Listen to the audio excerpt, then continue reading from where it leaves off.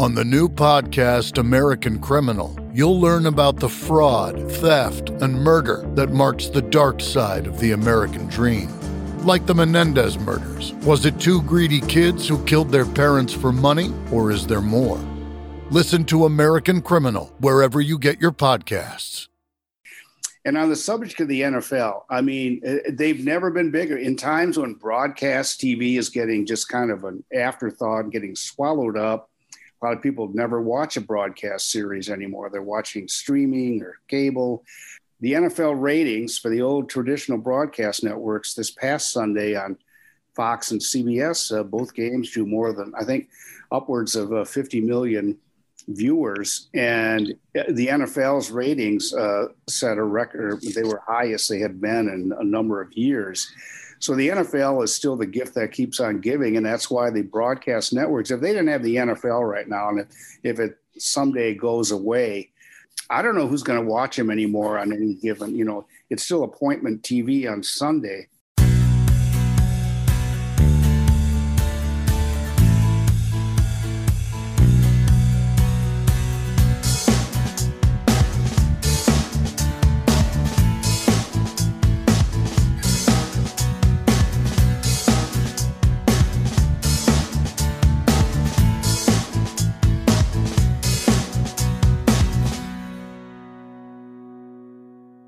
Hello, everyone, and welcome to a new episode of Set Lusting Bruce, your podcast all about Bruce Springsteen, his music, and mostly his fans. I am your host, Jesse Jackson, but we are off the Bruce Springsteen train today, and we are talking TV with one of my favorite guests, Uncle Barky, Ed Bark. How are you doing, sir? Doing well in these frigid times. It feels like I'm back in Wisconsin. Yeah, we feeling anymore in the winter. Yeah, we are recording this on a very cold day here in the DFW area. I know my listeners from up east and the Midwest are laughing at us, but to us, 24 is cold. So it's a colder region right now here. Absolutely. So, how's everything been going? It's been a couple of months since we talked. Everything's still going well? Things are going well.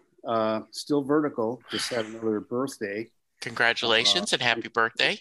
I'm nearing the 3/4 century mark now. There seems to be no stopping this anymore. So one more year and I'm there. Well, that's but you're still staying active. I see you on Twitter a lot, and you've agreed, just so listeners to know, Ed and I have talked about it, and just for fun, he and I are going to meet about every couple of months and just come up with a random topic, and basically it's just an excuse for us to visit. Yeah. So the first thing I wanted to talk about, and as I mentioned before I hit recording, Mike Ducey, who is a local sportscaster here in the DFW area, was talking about when he was hired by the Channel 4 here in Dallas, that originally it was a CBS affiliate.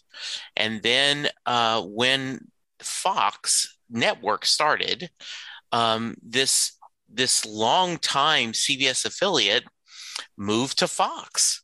And I just wanted to give your little thoughts about, because it's been long enough, I remember that, but for the forever, I moved into Dallas in 86. So it was a little bit after that, the NFL moved to Fox. So just if you can give me I know you covered that time period.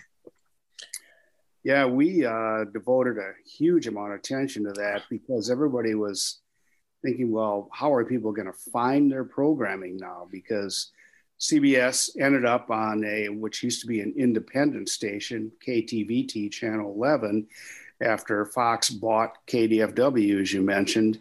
Yeah. And it was a massive transition. And I remember Rupert Murdoch initially had bought these Metro Media stations, and believe it or not, Cowboys games were actually on which was then known as a UHF station in Dallas for Channel 33 for, I think, a couple of seasons. before he then made this unprecedented move to buy some major CBS stations, including Channel 4. And everyone wondered at the time, well, okay, so how's that going to work? Although Fox had kind of proven himself beforehand that they could do the NFL because they had sort of a run-up on the other station, Channel 33. So I think, as I recall, they brought over the team of Summerall and Madden. And so the transition was pretty seamless in that regard. And then I know it seems like forever that Aikman and Joe Buck have been the principal team on Fox. But, you know, at the start, it was entirely different. Aikman was still playing, I guess. Yes, he was. Yeah, and I do remember that. And, you know, they talked about that in the Madden documentary, and they showed a few clips of the ads where they are like, you know, it's now going to be on Fox. My son, you know, grew up, he's 31, or he'll be 32 this month. You know, even he was talking about, because he loves the history of sports, you know, how much Fox changed things, you know, the Fox bug and you know, and a very different pregame show. I mean, I grew up watching, you know, CBS, NFL on CBS with everyone, but there was a brand new kind of vibe, wasn't it? Yeah, it was. And everyone thought, okay, here comes the ruination of the NFL and so on. But they eventually settled into it's a louder show than it used to be on CBS when they had Brent Musburger and Phyllis George and I think Irv Cross and those people. Jimmy the Greek.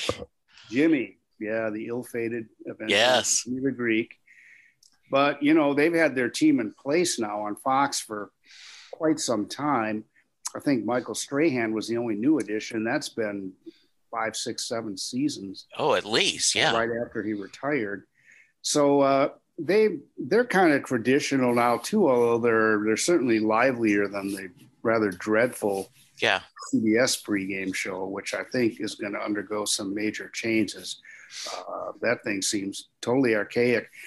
And on the subject of the NFL, I mean, they've never been bigger. In times when broadcast TV is getting just kind of an afterthought, getting swallowed up, a lot of people never watch a broadcast series anymore. They're watching streaming or cable. The NFL ratings for the old traditional broadcast networks this past Sunday on Fox and CBS, both games drew more than, I think, upwards of 50 million viewers, and the NFL's ratings set a record. They were highest they had been in a number of years. So the NFL is still the gift that keeps on giving, and that's why the broadcast networks, if they didn't have the NFL right now, and if it someday goes away, I don't know who's going to watch them anymore on any given, you know, it's still appointment TV on Sunday. Yeah. And of course, the Super Bowl remains on a broadcast network for now. I think eventually or inevitably that will change. But for now, you can still watch it, quote, free. One of the few major attractions you can do with anymore. You can't watch. I mean, the baseball playoffs are on. You have to have cable to get at least all the way up to the World Series. But all these games, the NFL's big showcase, they're all on broadcast networks, except for they made an exception this year. They had a Monday Night Football game on ESPN as one of the playoff games, but that's the only departure. What? Any thoughts on Amazon getting into the game? That's going to be a little weird, isn't it? It is, because, you know, it used to be they would, you know, simulcast. Now they're going to be the sole home of Thursday football. If you don't have Amazon Prime, you don't get to watch that game. Now, I don't know. I would think because in markets where the teams are playing, like if there's a Cowboys game on Monday Night Football, used to be one of the local broadcast stations would get the rights to that. Now, I don't know if that's going to be the same with Amazon Prime, whether because they're going to get at least one Cowboys game, I'm sure. Season, and I would think maybe that's still a deal that is going to result in, you know, WFAA or Fox or somebody getting the game so that everyone can see it, but perhaps not. I'm not sure about that. I remember once Dale Hansen, and for those of you who are outside of the area, Dale Hansen was the longtime ABC affiliate sportscaster. It was when the Cowboys were in a low period where ticket sales were down. And, it's been a long time since the Cowboys have had a blackout where the stadium did not sell out. So therefore the local station didn't show, the game. And Hanson make a joke like, and we'll be showing West Side Story, like he was going to be on a Monday Night Football game. It, I think it's great. And I know, according to Troy Aikman, talking to the guys in the ticket and reports that he's in conversations, I believe he is. I know he said he loves working with Joe Buck, and I think they are a great team. And even my son says, yeah, when Troy says the Cowboys sucks, it's because they suck. I hope they can work it where they two get to work together, but it would be kind of cool for him to work on Amazon as well. Yeah, and that's not inconceivable. Yeah. It would make perfect sense because they do it now. I mean, they've got that team. When Fox had the Thursday night game for several years, it was right. For the most part Buck and Aikman.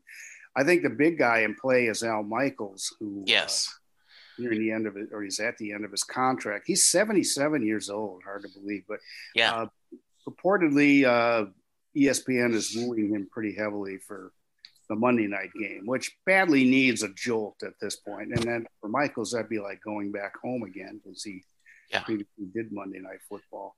And he's remarkable. I still think if I had to choose between a broadcast team, I would still go Michaels and Chris Collinsworth a bit of an edge over Aikman and Buck. And then Romo and Jim Nantz are fun. Romo brings that incredible enthusiasm. He really does. You see him jumping up and down in the from the broadcast booth. So there's that too. He doesn't do as many predictions of plays as he used to. No. But they've got really solid teams there, and I think the only one in play now, Mike Tirico, would be the heir apparent if Michaels leaves. Yeah. Let's see. But then would they get Collinsworth to go with him? I don't know. I did. Bob Costas had Michaels on his HBO show, and I thought that was a great interview. Yeah. And remarkable. Al Michaels has never eaten a vegetable. Yes, I thought that was not only has he never eaten one, but if his steak, which apparently he dines only on steak, and there must be something to be said for that since he's 77 and still looks great. He says he will take it. He will tell them to throw the steak out. He doesn't want it because he fears the juices from the vegetable might seep somehow into the steak. And that's just something he can't handle. Yeah, I think so. That was a fun interview. I really enjoyed that. I agree. In fact, the other day, Chris brought a pad out and he says, every time Romo says, "Oh, Jim," I'm going to make a mark and see. And we have fun with that. I think Romo's done well. The Cowboys just seem to do pretty well at being broadcasters. And give me your thoughts. I know that when Aikman was a player, his interviews came across a little wooden and very stiff. And I guess he's talked about it, that not being the quarterback of Dallas Cowboys gave him a little more freedom to talk. But before that, he was always very mindful of what he was representing. No question. It was very much an open question how good Aikman would be as an analyst. Would he be too bland? And he's turned out to be just fine. And I'm enjoying him more as time goes on. Yeah. I think he can be a little predictable in what he says from time to time, but he is opinionated. Yes. A little calmer in the booth, to say the least. Tony Romo. Yeah. But you're right about these ex-Cowboys, because Daryl Johnston is still a pretty prominent member of the Fox team, and they're scattered all over the the NFL Network. Yeah. Michael Irvin is a big presence there, certainly. Yes. So yeah, they've done quite well in the broadcast booth. They have. So switching over to music, one of the things I said I wanted to talk to you about is, the evolution and the thoughts of halftime shows. So, and for those of you who aren't sure, hopefully you've listened to other episodes with Ed, but Ed was the longtime TV critic for the Dallas Morning News. And then after he retired, had his online column for a fair amount of time too. Yeah. So he's been covering TV in every form possible. So people talk a lot about the halftime shows and how sometimes they're ridiculous, sometimes they're good. Let's just talk a little bit about the evolution. Like, was it ever a big deal when you were covering, or was it just kind of a side note early days of the NFL Super Bowls? In the early days, it was very much sort of a throwaway. I'm not even sure if they showed the whole halftime show because it was marching band and Up with People. Right. And people like Al Hirt and Pete Fountain did an uncommonly large number of Super Bowl halftime shows. Even Carol Channing did a couple of them, if you can imagine that. And one year, I don't remember how they did this, they had George Burns and Mickey Rooney as part of the halftime show. And probably the nadir of all halftime shows, the worst, was the whole show was done by an Elvis impersonator known as Elvis Presto. That was 1989. And that late? Yeah. Wow. And that was considered to be sort of a breakthrough where they were sort of getting into, rock music or pop music, because it had been nothing but, the Grambling State Marching Band was on a lot. Up with People, you can't get more squeaky, icky. Right. I remember those. Yes. 4 or 5 of them. But they didn't, the modern era really of the big entertainer and the current day pop music entertainer didn't happen until 1993, with Michael Jackson was the first to kind of break through that mold. And ever since then, with a couple of misses down in subsequent Super Bowls, it's been pretty much, rock acts, rap acts, pop performers. And,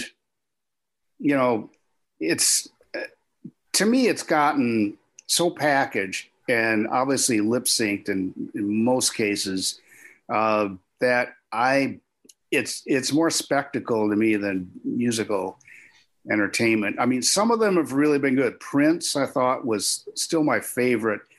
He actually did Purple Rain in the rain, a substantial rain during a Super Bowl. And I thought U2, they were the halftime show right after 9/11. Very emotional. That was a very strong one. I have to say, Bruce Springsteen has done one. I don't remember a whole lot about it, whether it really stood out. You probably do. Yeah.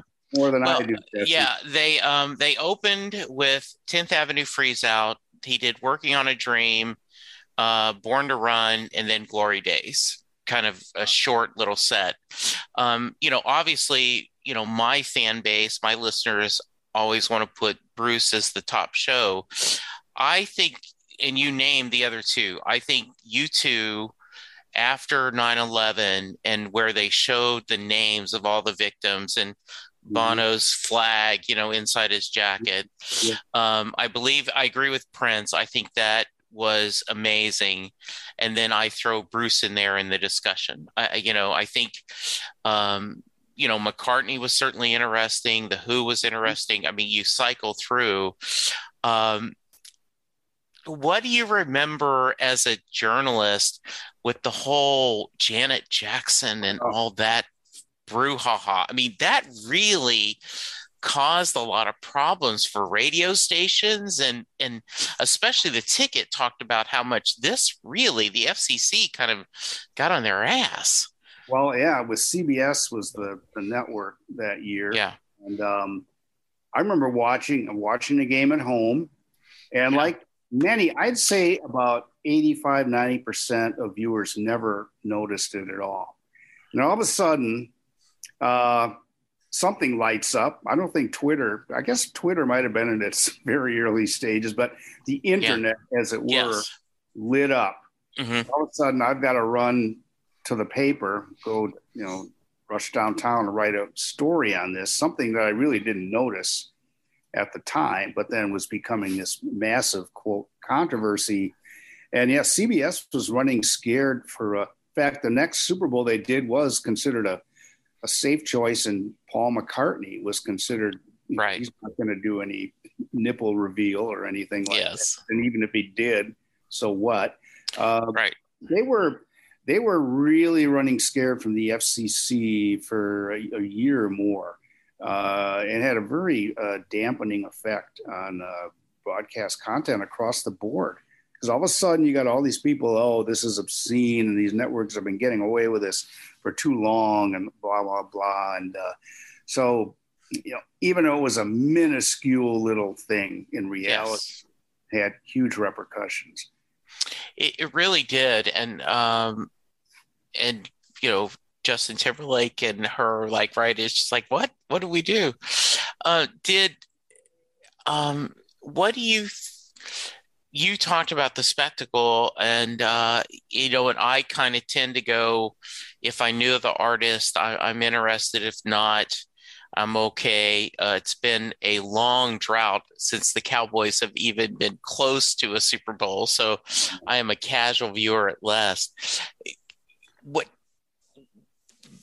As you talk about this, the NFL is a golden goose. The amount of coverage you get, on the game day. I mean, you have a pre-show of a pre-show, and then you have an after show. It is just ridiculous. It is. But advertisers are willing to pay for it. And, people who just have the set on. I mean, they're having a party or whatever, ready to have a party. And the TV's just on. And, what else are you going to put on? There's going to be, I guess, the Puppy Bowl or whatever. Like somewhere. It is too much, obviously, but we've known that for a long time, and it's not going to stop. It's certainly not going to shrink or get smaller. The thing I wish would shrink, halftime shows now, there's so much spectacle. The people in the stadium, for the most part, they're going to have to watch it on a big screen. They can't see the show. Right. I wish that they would do it maybe an indoor or an outdoor venue outside the stadium, right near the stadium, where whoever is performing could actually do it live the way they would in a concert, without all the attendant histrionics and lights and whatever gimmicks they have to come up with now to make a visual splash as well as an audio impression, and try it that way. I would love to see, like, if Springsteen returned and he were in, maybe a 10,000 seat venue or less than that, a theater, and they would just say, here's the halftime show, and he would play for 15 minutes and not have to, do any fireworks or any of that stuff, concentrate on the music. But we probably are beyond the point of that ever happening, I guess, because the Super Bowl halftime show, it's almost like hosting the Oscars now. It's kind of a thankless job. You get big exposure, and believe it or not, these guys, they don't get paid for this. All their expenses are paid, but the artists are not paid to do the halftime show. And for a while, the NFL actually wanted a cut of their residual sales from the Super Bowl, and that didn't happen. Right. I just think there's so much pressure on these artists, and with the internet and Twitter and whatever being the way it is, they're going to get ripped invariably. Oh, I hate this show, like 5 minutes in, and then you're going to have this big, oh, you're just an old person who, you're mad that it's not Lawrence Welk or somebody. And so I wish they would downsize it. But again, that's, I'm sure, is wishful thinking, because I'd like to see a real show, a real music show, not just, now they're going to have 5 artists for the latest. Super Bowl like halftime. Whether it's forward to, I think it could be fairly interesting and good. because I think they will have to perform it live. Or the rappers certainly. I don't know if Eminem can lip sync or Yeah. Kendrick Lamar. Yeah, because like I think when you just mentioned some of the best, right? That um Prince or U2 were just out there just performing. Just it's not a necessarily, and I realize you need, you know, glitz and glamour, but that's a good idea. Because I've had people on the podcast, a couple of people were there at Tampa and they were part of the volunteers and they practice. You have to come out, you have to set up that stage, you have to get everything ready. The band has to perform, and then you got to take everything off in a set amount of time, like clockwork, to make that. And so if you had it set up outside, you actually could almost logistically, you could do a pre-game show, with the band, and then cut to a moment like this is where we're going to go, show that 15 minutes, then come back to the stadium, and then everyone in the audience could hear even a longer set. So that would be fun. Yeah, because the halftime is about twice as long as it is for a regular NFL game. Like said, you have to set things up first. Yeah. So there's no way you do this in 15 minutes. It's at least a half hour, maybe longer. Probably has a certain effect on the teams. Maybe they get. It'd be interesting. I don't know if any study has ever done about how they look in the initial stages of the second half, whether they look rusty and whatever. But it's an artificial thing that happens only once a year in terms of the break between the first and second halves. We also get, it's also a lot of hype about who's going to do the Star Spangled Banner, and there is usually music, pregame show. I think the ultimate someone made fun of is switching like the pregame for the Kentucky Derby compared to how long the actual race is. Like it would be like, that's even more absurd. Yeah. I mean, it would be like you'd have 48 hours of Super Bowl thing if it was the same thing. But I'm guilty. Lynn and I usually have it on the background of, for Derby Day. And, cause we had gone to the stadium before and big fans of the tourism in Kentucky because of all the bourbon distilleries. I would say one Super Bowl halftime show that I liked because I thought they actually achieved the spectacle was Katy Perry. I thought her show was extremely inventive, and I think it was just her. There may have been other artists involved. I don't remember, but I remember visually it was quite something. And that one, I thought it worked, but I don't know. I wish they're never going to take my advice, obviously. Well, yeah. But man, I'd love to see an actual musical show stripped of all the showy elements. Yeah. Well, and I think it's the same thing.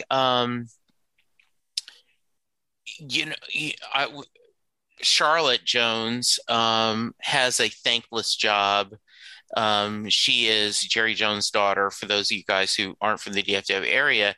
And she is the one in charge of other things, marketing, but she organizes the Cowboy halftime show for Thanksgiving, which is always a big deal. It kicks off the Red Kettle. And, it is hard to find an artist that wants to come in, play that short of a set. And it's difficult to get someone that we as an audience don't go, oh, that's cool. A lot of times we just go, really? That's who it is? And I know the guys on Intentional Grounding, a local sports station, one of the shows on the ticket, always make fun of her about who they're getting. It's kind of been downsized, I think, in the last couple of years. We haven't had any really big names, I recall. No, I remember Sheryl Crow multiple years ago, which was a pretty big deal. Yeah. So one of the things that used to matter, and I'm curious from your perspective, does it still, when networks were a thing and they would debut a new series, or they would have a special episode of an existing series Yes. post the Super Bowl. Mhm. That doesn't seem to be a thing anymore. What are your thoughts on that? Yeah, I don't think it helps any more than the so-called Olympics platform. Networks invest a huge amount of promotional money into advertising during the summer or winter Olympics. Yeah. Use it as a launch pad. And for the most part, it's just not the same audience. And I can remember one year, did Fox ever have the Olympics? I thought it was some big thing. And Okay. they just threw a lot of this. It was a show, I think it was called Skin. And they just devoted tons and tons of promotion to it. And it arrived DOA. It was like canceled after 3 weeks or something. And I just don't think there's much of a carryover. If anything, people get sick of seeing the same promos over and over during the Olympics. If you're watching 2 weeks worth of Olympics, you're going to see that promo 50 times or more. There's certainly a sampling that goes on of shows. It probably doesn't hurt anything. Yeah. But I don't know if it's really there's much of a carryover effect anymore. Because I know in the past, like they had a Friends episode that was pretty famous. Yes. They've premiered other shows after it. But I think just the way as you talked about, the network has just lost so much. And, even looking at the Emmys, it's very rare that a actually network show, because almost everything is either HBO or AMC or, Showtime or, even Amazon Prime, Disney Plus, you just name them. Netflix, Apple TV Plus, which is just huge. And just the last 2 years, some really great series. The broadcast, the allure. God, when I first started, it was basically 3 broadcast networks. Fox wasn't even here yet. There was no cable to speak of in Dallas back in 1980. So they had 90% of the audience still back in 1980. And now, gosh, I mean, what is their percentage? Maybe on a good night, 20%. People are watching TV on their own time, and broadcast network TV is pretty much dead to me, except for a local newscast or the network evening newscast and sports, and maybe a big award show like the Oscars or the Emmy. That's it. I mean, I really don't watch broadcast networks at all anymore. I haven't seen any of their new series in the last year or so. Well, I know one of the things that has surprised people, and I did jump on that bandwagon pretty early, is CBS's Ghosts. The lead actress was on the CWI Zombie, which I think CW, and I really liked that series. It had a nice tone, kind of funny, a good thing, different take on a zombie genre. And so I watched the episode just because of her, and it's turned out to be something charming, and it's kind of found a lot of buzz. I don't know how that translates in viewers, but I know Variety did did an article about it a couple weeks ago or this week, that the CBS executives are kind of, what? We have a show that's on TikTok that has a TikTok following? Yeah, astonishing. Well, but now they're, in terms of Paramount Plus, which they're more interested really in reality marketing that. Yeah. Where you see some of these CBS shows, like Evil is just exclusive. Yeah. Paramount Plus, and also now they've renewed SEAL Team. Yeah. Whatever reason, that was on a broadcast network for 5 or 6 years. Yeah. It'll be exclusively on Paramount TV, and I wonder if or Paramount Plus. Yeah. I wonder if Ghost has, a large part of its audience comes from watching it. I bet you it does, because like The Good Fight is on that, and I really enjoy. It's become, in fact, there's plans about doing a Star Trek channel on that's a spinoff of Paramount Plus because there's so much, Star Trek information. 5 new Star Trek series are Yeah. Paramount Plus. They also the Frasier reboot, which has been sort of start and stop for several years. Apparently now it's finally going to be a reality, but it's not going to be on a broadcast network. It's going to be on Paramount Plus. You got Kelsey Grammer but apparently do not have David Hyde Pierce, and so I don't know if Jane Leeves will be a part of it.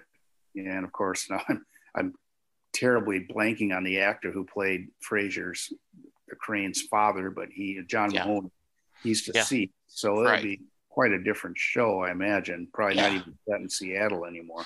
Right. But it's going to a streaming network. Yeah, that's fascinating. Is there anything you're watching right now, Ed, that you're enjoying? We've been watching American Rust on Showtime, and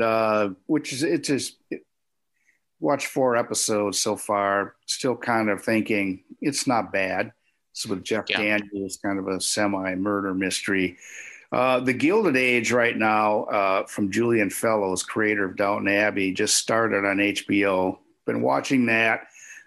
Vintage Julian Fellows, he does the same show over and over, but he writes very well. This one's set in New York, and so it's a different setting, at least. You don't have the British accents. Yeah. And they've been able to work in a woman of color, so that's different too. But a very good series so far, very watchable. Been watching that. Let's see what else series wise. Waiting for all these Apple TV Plus shows. Yeah, me too. I know you and I both are big For All Mankind fans. I just think that's so well done. Just so well written, so well acted, and it's such a great period piece that.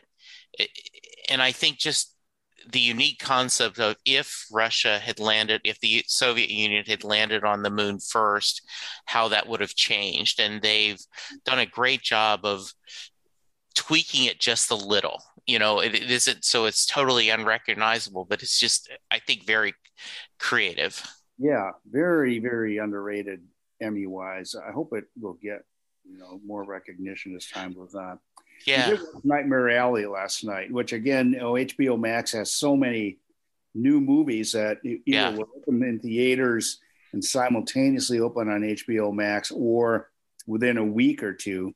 And and Bradley Cooper is a star of that. And that's a great period movie, I thought. Long, it's 2.5 hours, but it's just recreates the Carney area or Carnival era of the late 1930s, early 40s. And so I would highly recommend that. Oh, good. And I did guess the, quote, astonishing ending a third of the way through. Okay, good for you. But it didn't matter. Yeah. I could have watched it. I could have that would have made a good series to me. Yeah. You could easily turn Nightmare Alley into a weekly series on HBO. I will check that out. I watched the first episode of Reacher last night. And I thought it was pretty good. I know there's been a little bit of complaints about the lead actor who was on the HBO Titans. And I thought he was pretty good in that. I've only read a couple of the Jack Reacher novels, but it was enough that I thought it was a pretty good startup. Interesting you should mention that. I have not seen it yet. Yeah. I thought America's ready to just sit back and watch a muscle man knock around. And that's exactly what this is. It's just like walking tall. Yes, it is. But so what? It's like people are, I do think we're in times where it's, gosh, there's so much television that preaches at you, and we got to get past that. There's just a lot of stuff that's, correct for one reason or another. This show looks like a complete throwback, but something that you say, I'm ready for that. I just don't want to be, have to think about a cause or, or is that correct? Or should I complain about this because they're doing this? And so I hope that in the coming years, we will get back a little more to entertaining above all. And it doesn't mean that you can't have messages or merit or, in addition to a very entertaining drama or comedy. But I think we can't keep on this route because people are tired of COVID. They're tired of all the attendant drama that goes with it and the political divide, et cetera, et cetera. I agree with you. I very much so. Well, Ed, as always, I appreciate the time. We will do this again in a couple of months. Your Uncle Barky on Twitter. You still do a pretty good job of giving good commentary on either sporting events or on different things, and you're always pushing for more diversity in the cable news network, and I applaud that. Yeah, we didn't get around to that. The Jeff Zucker resignation at CNN, that's pretty wild. Yeah, it comes at a time when they're trying to launch CNN Plus in a couple of months, spending a lot of money on that, a lot of promotional effort. God knows it's going to work. I don't know. I don't see how it works, but who knows? And, so now they've got to find somebody to take that network, I think, in a new direction. Brian Williams resigned, for now retired. I'm sure he'll do something else. He reportedly turned down the CBS Evening News job that Norah O'Donnell currently. Wow. And said, I'm not interested in that kind of thing anymore, which kind of shows, again, that used to be the holy grail. You get one of those 3 chairs. Sure, yeah. Your career, you've reached the top of the mountain of your news career. Now it's kind of, I don't know. I don't want to do that. Which is kind of funny. You're right. Well, all right. Thank you, sir. You appreciate it. Stay warm. We will visit again soon.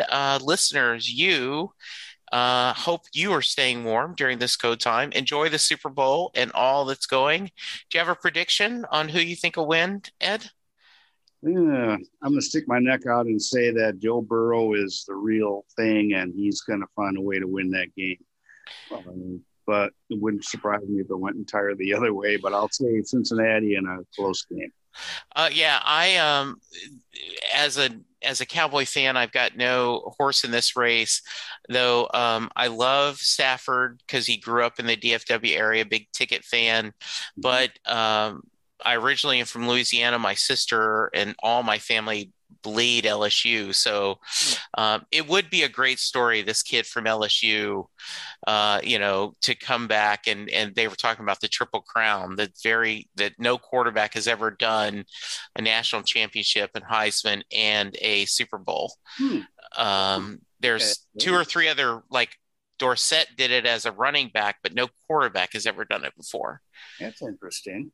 Wow. Yeah. And people don't forget, but I mean, a year ago, he was recuperating from what looked like it could be almost a career-ending injury, a severe, tear, and they cart him off. And the fact that he's in a Super Bowl a year later is, again, with a long dormant franchise, has never won a Super Bowl, so it'll be a first for. They've been in 2 other ones, and they've lost both of them in close ones. So for that reason, also, I guess I'd like to see Cincinnati maybe finally break through. That sounds great. All right, everyone, we will talk to you soon. We will have Uncle Barky back on in a couple of months. Thanks, guys. Bye. Doing a podcast at times can be a one-way conversation, and I hate that. So please let me know what you like and don't like about the work I'm doing. You can reach the podcast via email at setlistingbruce@gmail.com. The show is on Twitter at setlistingbruce, and my personal Twitter is at jessejacksondfw. We have a website, www.setlistingbruce.com. From there, you can find links to other Springsteen podcasts as well as other music-themed podcasts. We have a page devoted to our own SLB All-Star Band. These are guests who have been on the podcast more than 3 times. There is a link to our store where you can purchase Set Listing Bruce shirts, as well as a Mary Question t-shirt. There is a link to our Patreon page where you can sign up to help support the podcast financially. We have different levels and different rewards based on your support. If you don't have any extra cash, and right now who does, you can support the podcast by subscribing via your favorite podcast player and leaving us a review. The more reviews we have, the easier it is for people to find us. And please tell a friend about the podcast, especially if they love Bruce or music, because it will make a difference.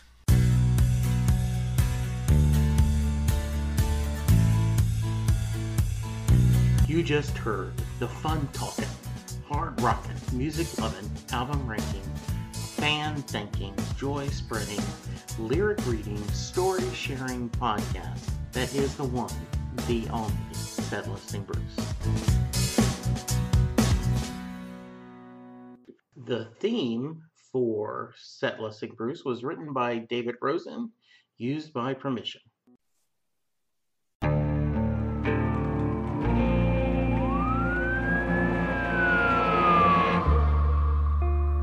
What would you do to achieve the American dream? The big house, the happy family, the money.